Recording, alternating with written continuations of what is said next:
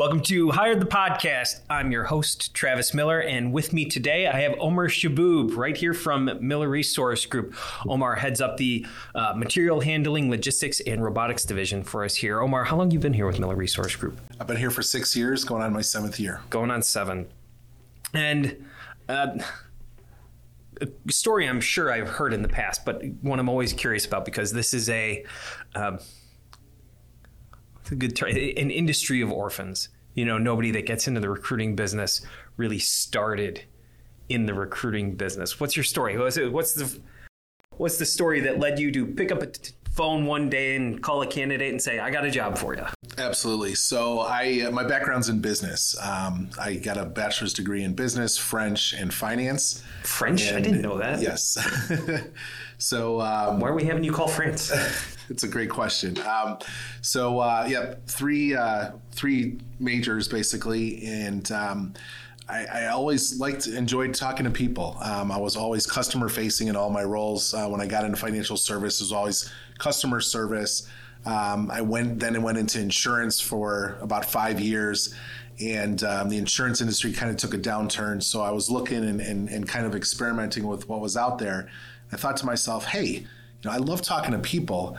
I love learning about what they do. Why don't I look at recruiting? Did you even know that was an industry at that point? I really didn't. I've heard about successful recruiters, and I just didn't know what industries people recruited for. So I'd worked with a few recruiters in the past, and I said, you know what, let me give this a shot. And here I am today. What was your first gig like? In recruiting? Yeah. So I had a manager who was all nuclear. He set up a desk, nuclear engineers and nuclear salespeople. So my parents were both engineers. My dad was actually a nuclear engineer, and so it kind of worked out. I kind of was very curious about that. How does one find nuclear engineers, and how does one place them in the industry? So I learned a whole new industry, very successful. I had a great mentor, one of the best in the business. People even here within MRI know of him, and he's just a great mentor overall. And he built up that curiosity in me, helped me tailor the right set of questions to ask people as I was talking to them, and it just took off, which I was not expecting. Did you talk to your dad at all during the process? Be like, you're a nuclear engineer. You ever get calls from recruiters? I did. I talked to him about the process, and in fact, he was recruited into 2 of his roles. So what do you say about his recruiter? He actually said it was a very good recruiter, had a great experience. And so when I was ready to leave that firm, that's the first person I called, and that's where I got hired on. Really? I didn't know that. Yes. What was that experience like? That was a little bit different. The division here in Chicago that I was recruited in, they were more focused in manufacturing here in Illinois. So it was not nuclear recruiting, not recruiting nuclear engineers or nuclear salespeople. Very different. Full desk, 360 responsibilities. And really what they wanted us to focus on was contract work. I was not a huge fan. I love the direct placement, finding somebody, get them in a role, rinse and repeat. So many people, I think, lump those two together that aren't directly a part of the recruiting industry. They think contract staffing and recruiting, it's all the same beast. I've never worked contract staffing. We barely touch it here at Miller Resource Group. You've experienced both worlds. What's the big difference between permanent placement, direct recruiting, and contract staffing? Absolutely. So in manufacturing, most of the contract staffing was built around warehouse workers. So these are individuals that don't have much of a social presence. Their phone numbers might change every few months. They are used to living paycheck to paycheck. So attracting them was very difficult unless you knew where to find these people. In other industries like nursing, contract staffing is great. But for the manufacturing industry, we were talking about CNC machinists, warehouse workers, people that tend to not stay very long within organizations. So I think the overall structure, wasn't set up for success. But there are certain industries and certain positions where people do. My parents, in fact, they were both contract engineers. They loved contract. They didn't have money taken out for any of their healthcare benefits. That was all completely on their own. Savings, like a 401k or a pension plan, that was all on their own. But they got paid a lot more money, so they're able to do things a little bit differently. So I think it really depends on the industry that you are recruiting on, whether or not contract staffing might work. In terms of direct placement and permanent hires, I just feel like building that relationship, when you approach a company, you want a long-term relationship with them. So by bringing them people that will last, hopefully, more than 3 to 5 years, you see their success over those years, and then you can build upon that and hopefully grow the company as a whole. Mm-hmm. Your customers ever ask you about contract staffing help? No. Do you ever ask them if they need help with contract staffing? I don't. No, Honestly, I don't. No. yeah, I don't blame you. So, Omar, I think the topic du jour right now is layoffs. People are talking about layoffs a lot, but it's such a weird time because there's so many stories about layoffs in the market right now, but it's not most companies.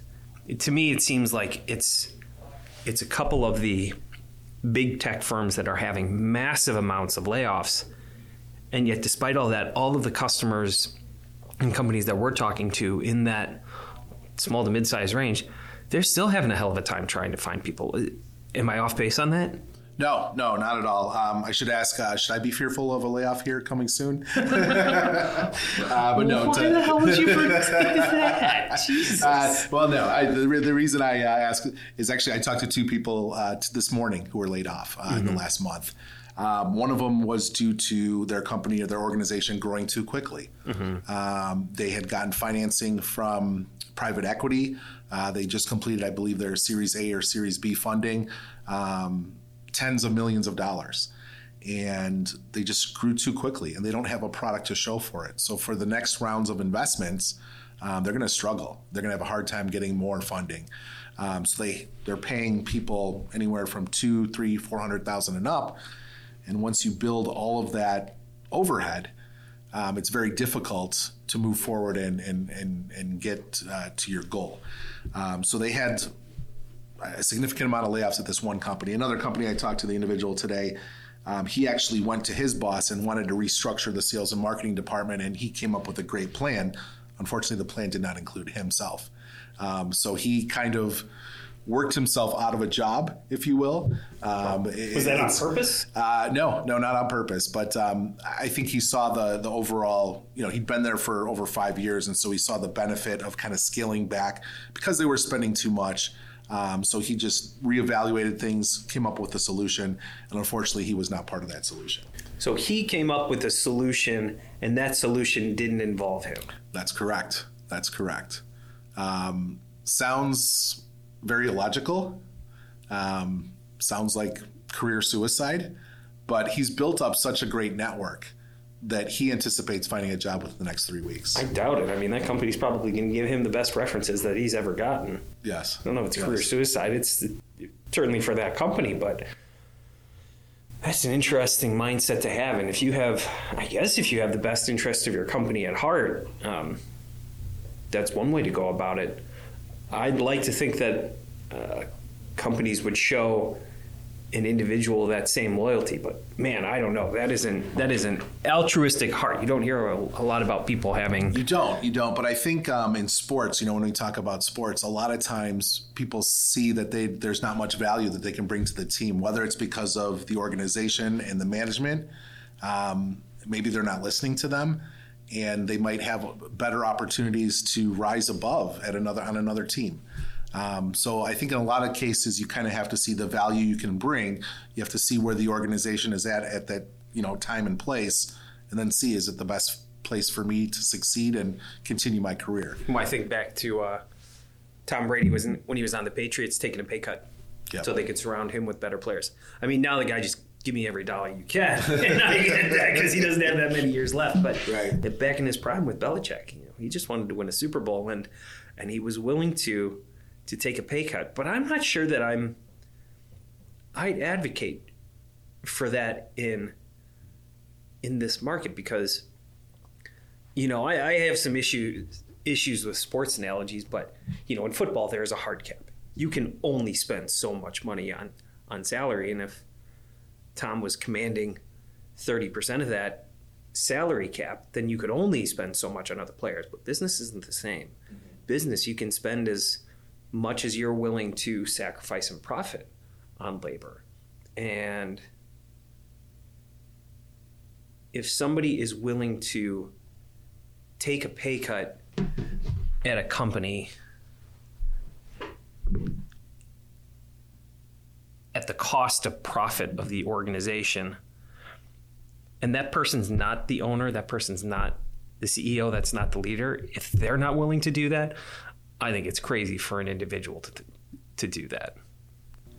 Yeah, I feel like you've got to kind of evaluate everything. What's best for you as an individual and what's best for your company. Sometimes those two don't match. So what's best for the company, in this case, wasn't what was best for him. And you kind of have to realize it, because if you don't come up with that suggestion, somebody else will. And it's just a matter of time at that point. Mm-hmm. I want to go back to the other company you talked to today, the company that grew too fast. That seems to be much more typical than somebody writing a new org chart that doesn't involve them. Right. That seems to be what I'm hearing a lot, is that companies over the past 2 years, layoffs at the start of 21 due to the pandemic and uncertainty. PPP loans come out. World seems to not be shutting down despite everybody being at home. I mean, especially in manufacturing, automation, and robotics. Those companies soared. Technology soared. And so the companies not only brought everyone back, but continued to hire like crazy with all of the increased spending during COVID. But it seems like a lot of them overextended themselves. They hired too many, too fast, too ambitious. They figured this trajectory of growth was going to continue to rise. And it hasn't. It's plateaued. Still growing. Economy is still doing well. Companies are still doing well. Just overextended themselves. But that seems to be primarily with big companies, primarily with tech companies. Correct. What does this mean for most companies? The majority of companies in the world in that $5,500 million range. What does that mean for them? Yeah, so I think what's important to note is a lot of these companies that are kind of scaling back right now scaled up too quickly. They had the money to invest. They had the capital to buy land, to start on projects. And as you saw late last year, one of the major players in the game, I'm sure you probably know who it is, but one of the major retailers who's kind of leading all of this charge decided that they were going to shut down or not proceed with 20% of their building out plans. So that kind of gave other companies pause and said, well, wait a second, are we growing too fast as well? But what you're still seeing in retail, in food production, in manufacturing, you're seeing those individuals, those companies trying to catch up because of the labor shortage due to COVID, because of people just saying, I'm not working, I need to work remote. I don't want to work at a company on site anymore. So you had a little bit of a pullback in the labor market, and that's starting to show across the companies. So those who had scaled up too quickly are taking a step back, but those other ones who didn't scale up or didn't have the capital to scale up or are doing it at such a slow pace, it's going to take them years to catch up. So there's still a lot of jobs in those organizations that are helping companies automate their facilities, whether it's e-commerce, retail, or in manufacturing. So that's what you're starting to see. You're starting to see some of the big players pull back, and you're starting to see the mid and small size companies trying to catch up. So it's kind of like the tortoise and the hare, right? The race there. Yeah, I have I don't know. It's kind of between a theory and a hope. A thope, a theory. I don't know. We'll workshop that. Anyway, that I know it's bad for the people who are laid off right now. But I have a hope and a theory that it could end up being very good for those people and for the economy as a whole. Because we've seen so many issues lately with companies being unable to hire, not only because of the labor shortage, but because of compensation requirements. And so much of that was coming from these tech companies who were hiring so many people and being able to pay these exorbitant wages and creating so much competition out there for the remaining workforce that everybody had to compete on compensation. Everybody had to pay premium compensation. And not that people don't deserve to be compensated fairly. I want people to be paid as much as they possibly can and to make it fair. And especially people at the bottom of the ladder, holy cow, are they not being paid enough? Right. But that's a different story. But so now all of the small to mid-sized companies have been killing themselves trying to hire as many good people as they can. And they've had to get creative on what that good looks like. Mm-hmm. And they haven't been able to compete with big tech, big pharma, big med on the compensation scale. But now with these layoffs, there are so many really great people who got snatched up by these big tech companies that are now on the market. Mm-hmm. And if these smaller to mid-sized companies who weren't able to hire before are able to attract some of this great talent that was let go from big tech, from the big conglomerates, they might find companies that they otherwise never would have found. Companies that don't have the flashy name, like some of those organizations we were talking about, that aren't able to offer those tremendous dollars and benefits that those companies were looking for. But now they're searching for companies. And if a lot of those people are focusing on finding cool companies, finding cool technologies, finding companies whose values align with their beliefs, and they land with better organizations that they would not have found otherwise, and they might be earning slightly less now, just because those mid-sized companies can't always afford those big wages. Who's to say they might not end up being a lot happier, a lot more satisfied, and have an ability to do greater work that they're proud of. And these companies are able to get better people that are with them longer, that are able to advance their technologies, advance their offerings even further.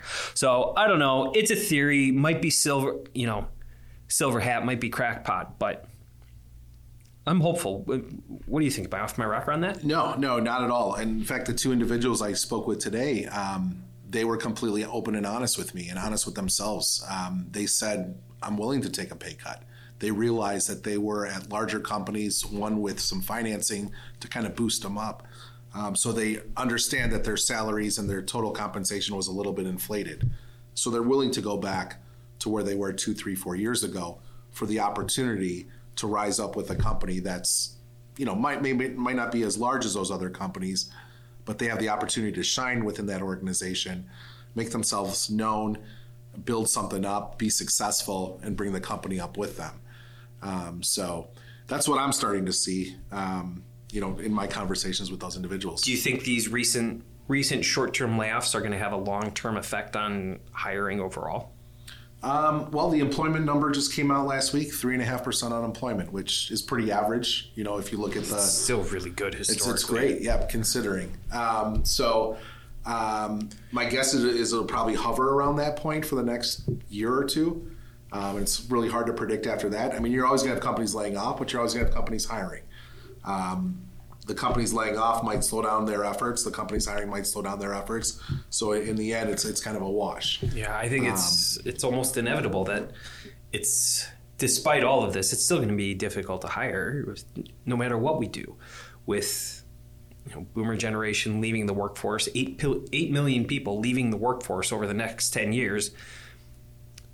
We didn't make those babies 15 years ago, so over the next 10 years, there's not going to be an additional 8 million people entering the workforce. Right. So I don't know. I think it's going to continue to be difficult to hire. So no matter what, it might become a little easier for a lot of companies right now with the layoffs that have been happening in the short term. But I think it's still going to be a challenge in the long term. What do you see good companies doing to separate themselves from everyone else in order to attract good talent? That's a great question, Travis. I want to, you had there was a lot right there, and so I kind of want to break it down a little bit. When I entered the workforce, and I'm not sure if you were in the same situation, because there's about a little gap in terms of generation between us, but when I entered the workforce, there was no computer. Everything was done in a newspaper. Mm-hmm. So I would get the Chicago Tribune on a Sunday, and there would be about 30 pages of jobs. And you go with a pen and you start circling. They were broken down by industry. So you had finance, you had accounting, you had general warehouse, you had transportation. They're broken down into various industries. So you would spend a few hours on a Sunday and circle all the ones you were interested. They had an address. You'd send a resume, you'd send a cover letter, put it in an envelope, put a postage on, address it to them, and then mail it out and hope you get a reply. There were no phone numbers. There was nothing. It was just a mail and wait game. Mm-hmm. So that's changed and it's evolved over the years. And so I think it's a little bit different. In our industry as recruiters, we are actively reaching out to people who might be actively looking, but 90% of the time they're very passive. Mm-hmm. So unless you bring them an outstanding opportunity, and that's to answer your question, what makes an opportunity attractive for the individual? I think the culture of the company is very important. And that word, I struggled over the years in recruiting. 5 years ago, I had a culture expert for a firm, and he was the individual that I wanted to take out to the marketplace. But the term is so fluffy. It's so you can't put your hands on the word culture. It's not something you can touch and feel. So I struggled with, really how to market him and what does culture look like to any organization that might be completely different. So that word culture, being in a company like Miller Resource, I'm starting to see how important that culture is.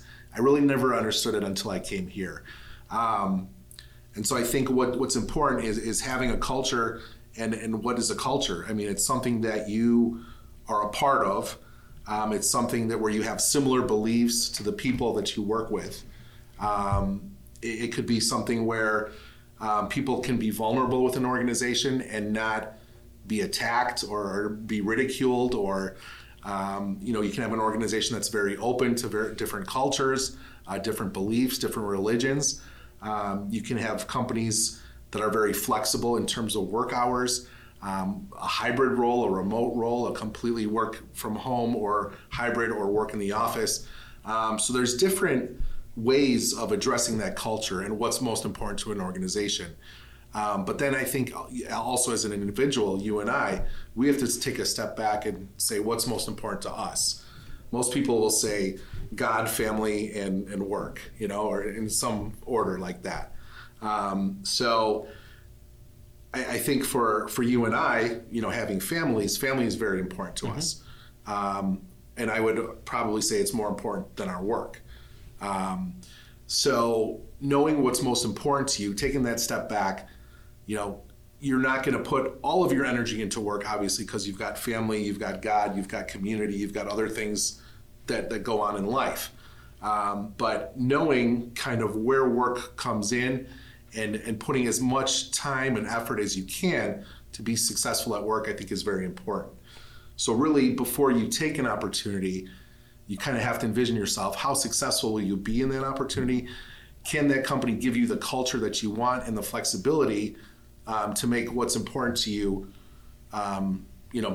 continue to be most important to you, and to continue to have that focus on your family and also be able to do the work. Mm-hmm. So, I don't know if I answered your question, but what's attractive in a company, I think the culture, the flexibility, the opportunity to be vulnerable, and the opportunity to get education and grow within an organization, because you don't want to stay stale or flat. You want to learn as much as you can, and if you don't have any more learning opportunities at that organization, then maybe it's time to look elsewhere. Well, here's one of the big challenges. How do you advertise that?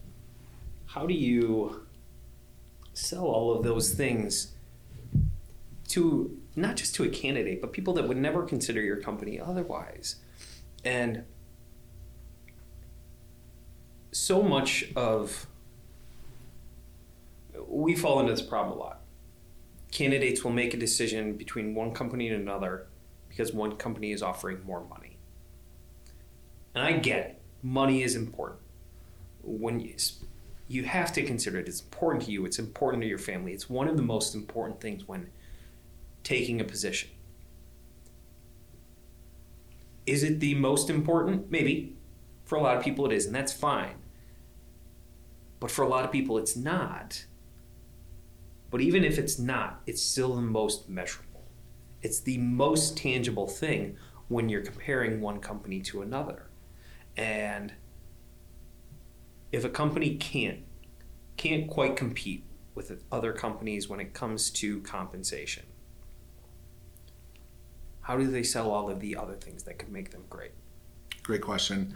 When I was younger, and you were probably in the same boat as I was, and I like to think, just looking at my brother and my younger friends, money was probably the most important thing. Sure. When you get out of college, you might have some student debt, some loans you have to pay off. Maybe you want to buy a new car, but you're kind of chasing the dollar signs when you graduate from college. Mm-hmm. At least I was. And so you're like, I'm going to take whatever job is going to pay me $100,000. I'm going to make $100,000 when I get out of college. That's six the goal. figures. That was the new thing. Six figures. That's right. And I don't know how many people made six figures when they got out. I didn't. I made about a third of that. So, chasing the dollar when you're younger, that's okay. But as you grow older, I think there's more things in life that are more rewarding than just money. Do you have an opportunity for advancement in your company?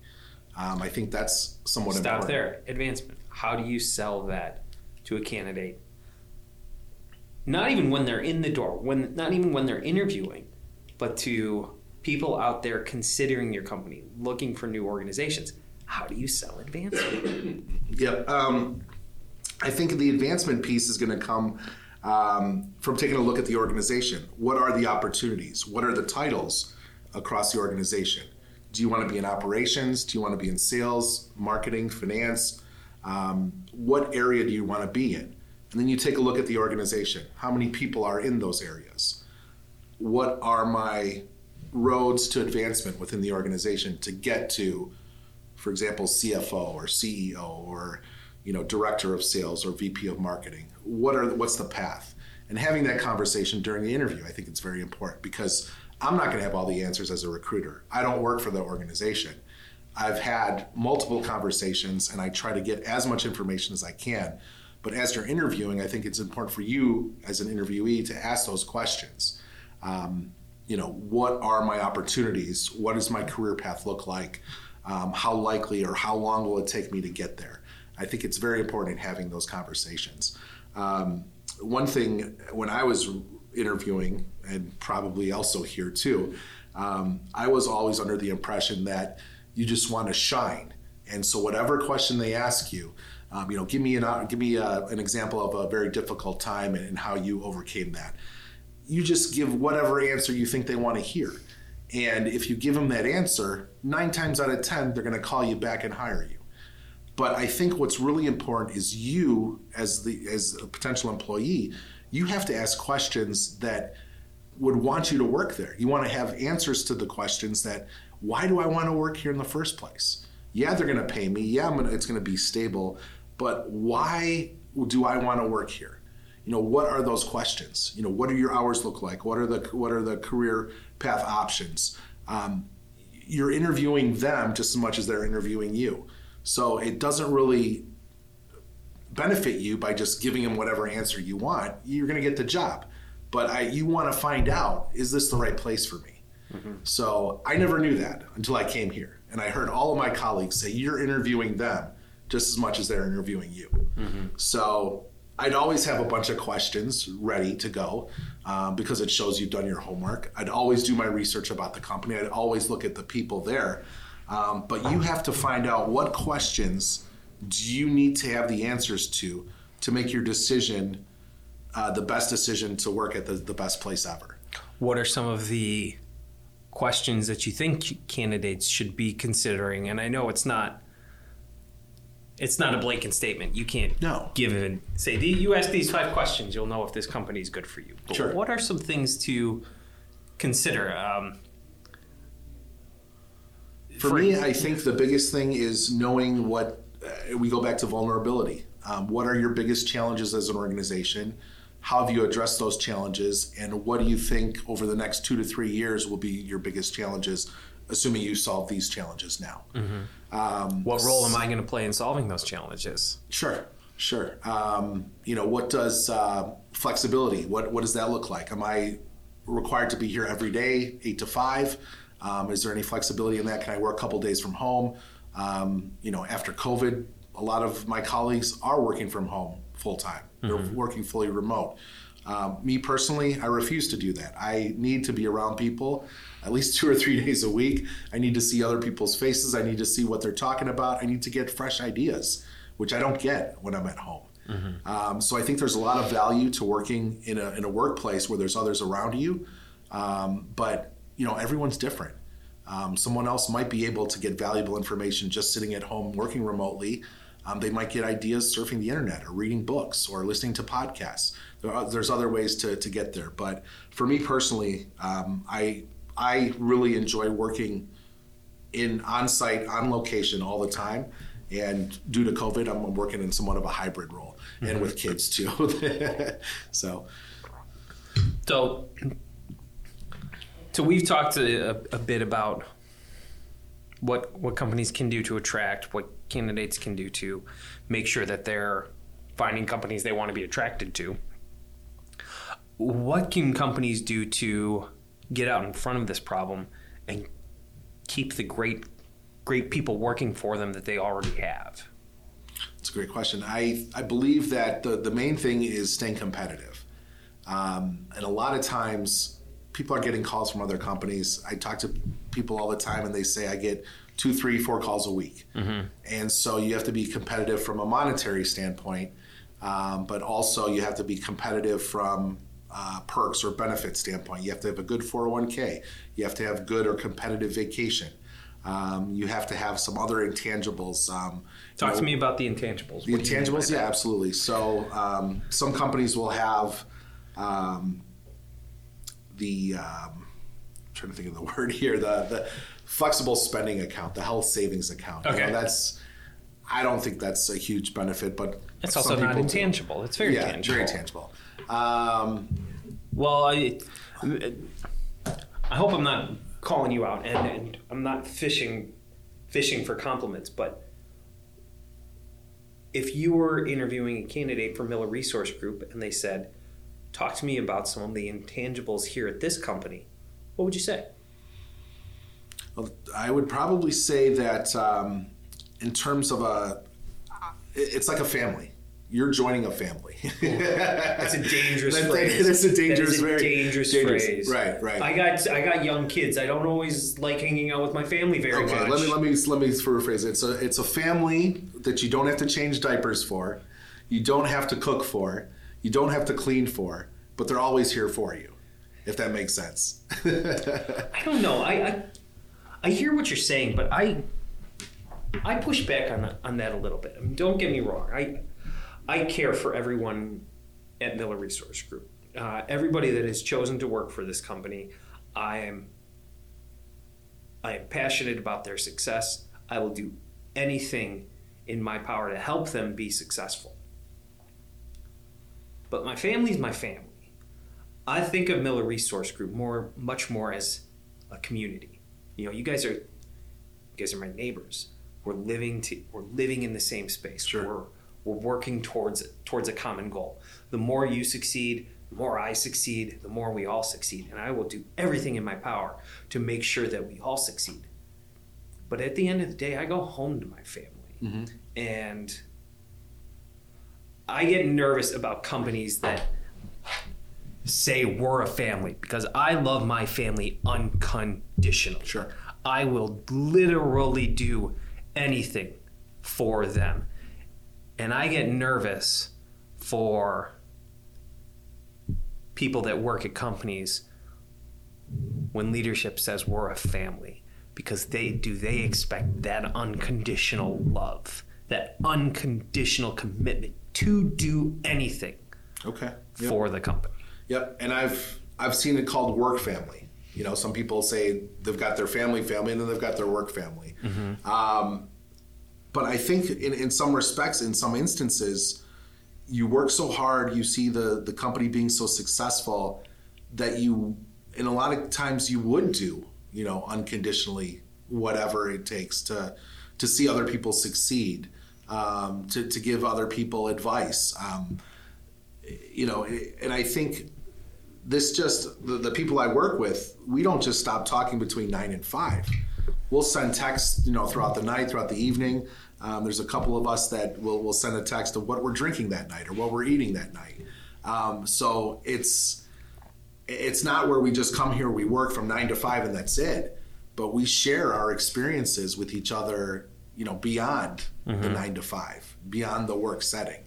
And we've been on, you know, a number of trips together. We go to conferences together. We eat breakfast. We share meals together. We do so much together that the time I spend with my family is almost equal to the time I spend with my work family or my work colleagues. It's probably more. So, yeah.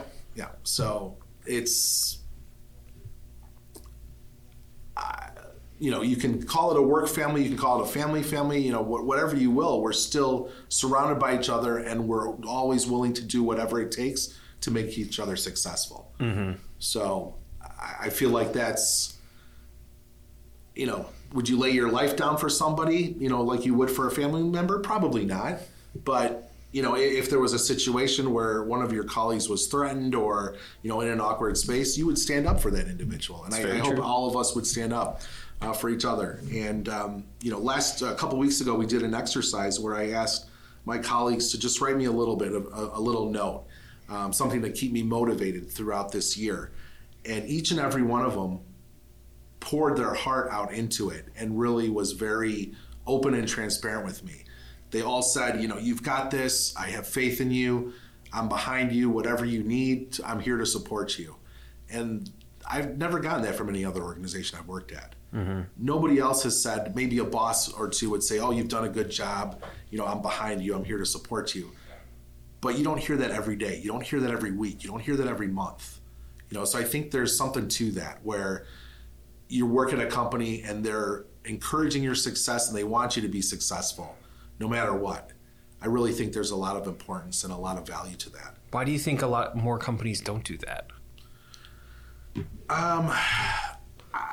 I don't know if it's a matter if they don't feel the investment is worth it, or maybe they've never experienced something like that in another organization, or they just don't think there's any value to it, or they just don't think about it.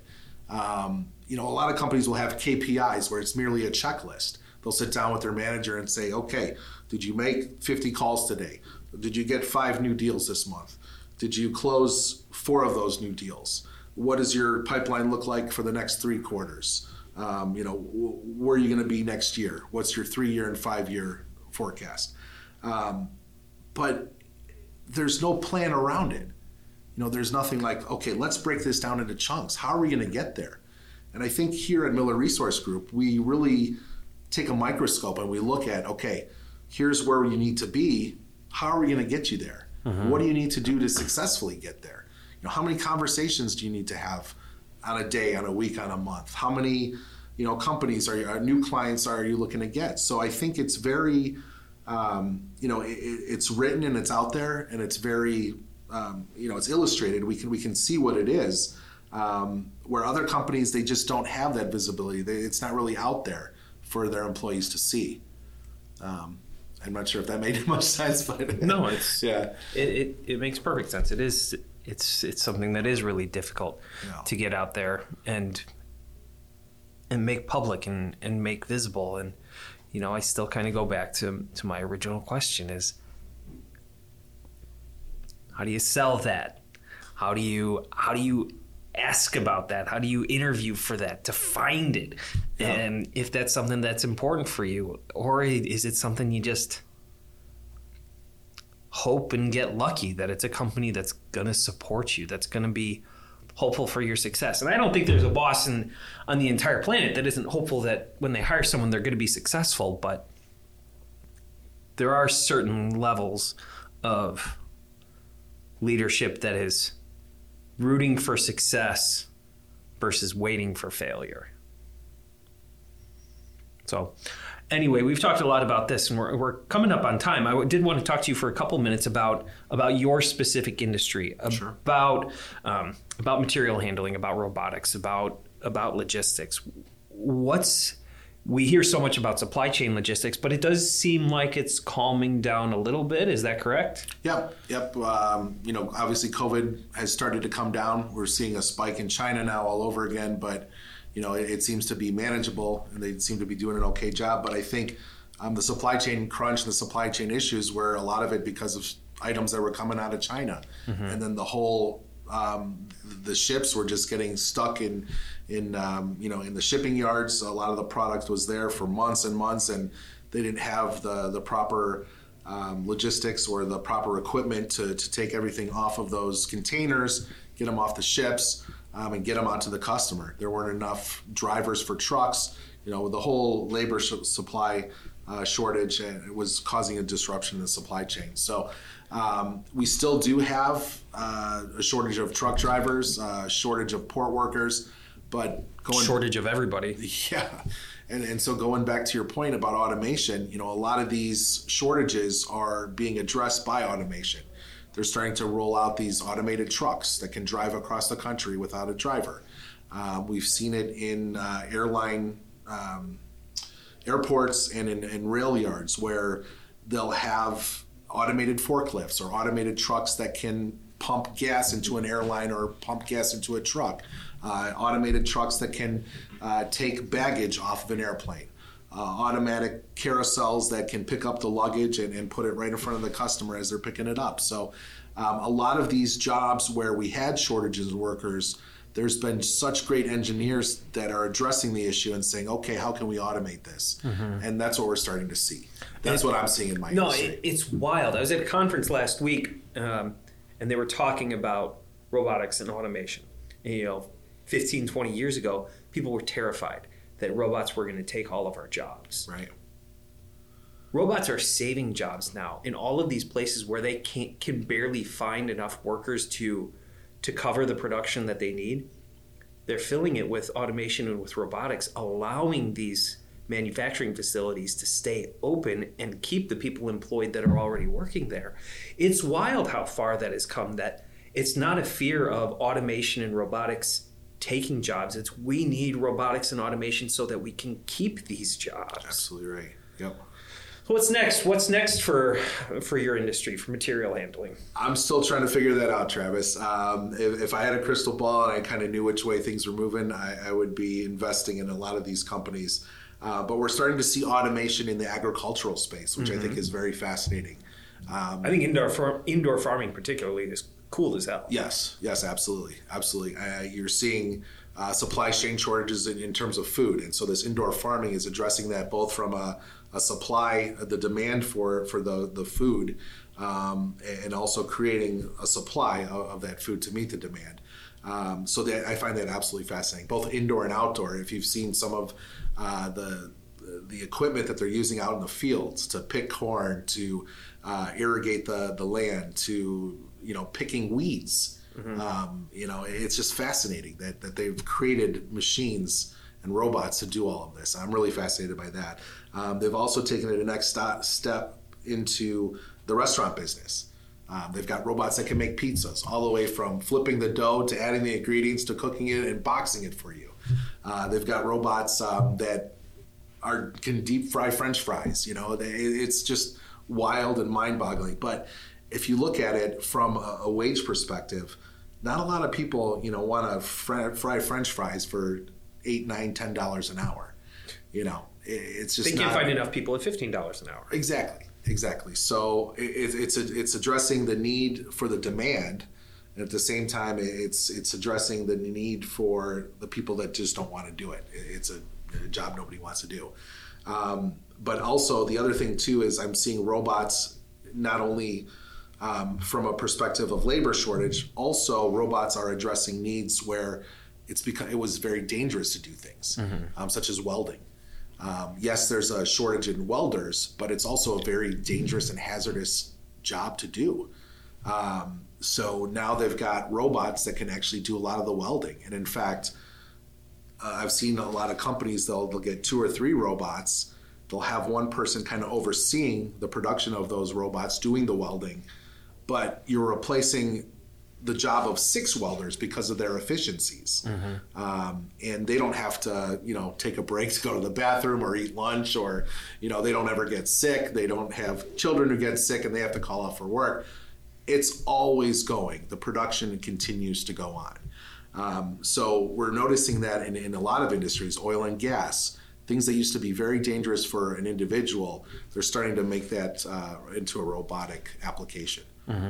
So I know you said you don't have a crystal ball, but you've got a pretty good gaze on the future compared to a lot of people. If an organization were to try and future-proof their staff as best they could for the next couple of years, what areas would you recommend that these material handling, robotics, supply chain, and logistics companies look at bringing on now, because they're going to be so incredibly in demand in 2 years? It's funny you asked that question, because last night I was actually looking at electrical engineers in a very small Midwestern city, microcosm of the U.S., like center of the U.S., small bourbon country. And you just want to take a business trip down there. I do. When I was looking at these individuals, I noticed a pattern in that one company was hiring all the electrical engineers in that small little community. And they're getting ahead of the curve. They're hiring every single electrical engineer, and they're growing and they're expanding. They're helping other companies automate. So they are, I don't know what the word is, but they're going out and kind of forerunning. They're going out, attracting everybody into their organization. There's nobody left for other companies to hire. So I think that's a great way to future-proof your business, is by hiring all the young talent in electrical, mechanical, mechatronics, robotics engineering, industrial engineering, supply chain engineering. Having those people on your team, I think, is really going to future-proof your business, in the sense that they know from a technology standpoint what is going to most impact your business. And going back to a few questions earlier, you asked me about the business and how I got in this. One of the first things I remember learning is kind of a key to success is having that engineering degree as a fundamental, kind of as a stepping stone for your career. Now, people ask me all the time, you're in recruiting, you recruit people, you recruit for businesses. What's the best way, or what do I tell my kids how they're going to be the most successful? And I've been seeing a pattern over the years where most people will go and get their engineering degree. They'll start out with electrical, mechanical, structural, whatever it might be. Just a fundamental entry point into technology. Once you've got that foundation built, you can then go into business or sales. And I'm starting to see that with a lot of the companies. They want that technical background, and they want to hire technical salespeople. So you've got that foundation of engineering, whether it's electrical, mechanical, structural, civil, whatever it is. You kind of get well-rounded in that discipline. But you really fine-tune that, and then you go into sales. A lot of people from that, they'll use that as a launching point to go either into operations or into management. And if you look at, I'd probably say 90 to 95% of CEOs in this country, that's how they got their start, was in engineering, sales, business, and then they're CEO of the company. The holy grail of the candidate search. An engineer that can talk to people. There it Sorry, is. engineers. I love you. You're doing God's work. You really are. Omar, thank you so much. It's been great having you here today. Any last thing to add? Any last comments for anyone out there? Keep your head up. The economy is going to keep plugging along. Unemployment should stay between 3 and 3.5%. And there's always going to be jobs out there, so nothing to worry about, nothing to fear. Optimistic. I like it. Well, thank you so much for listening and joining me with Omar Cheboub here today. Appreciate it. Please make sure to subscribe wherever you get your full podcasts. And if you happen to like this and want to leave a review, really appreciate it. This has been Hire the Podcast. I'm Travis Miller. Thank you so much. Thank you, Travis.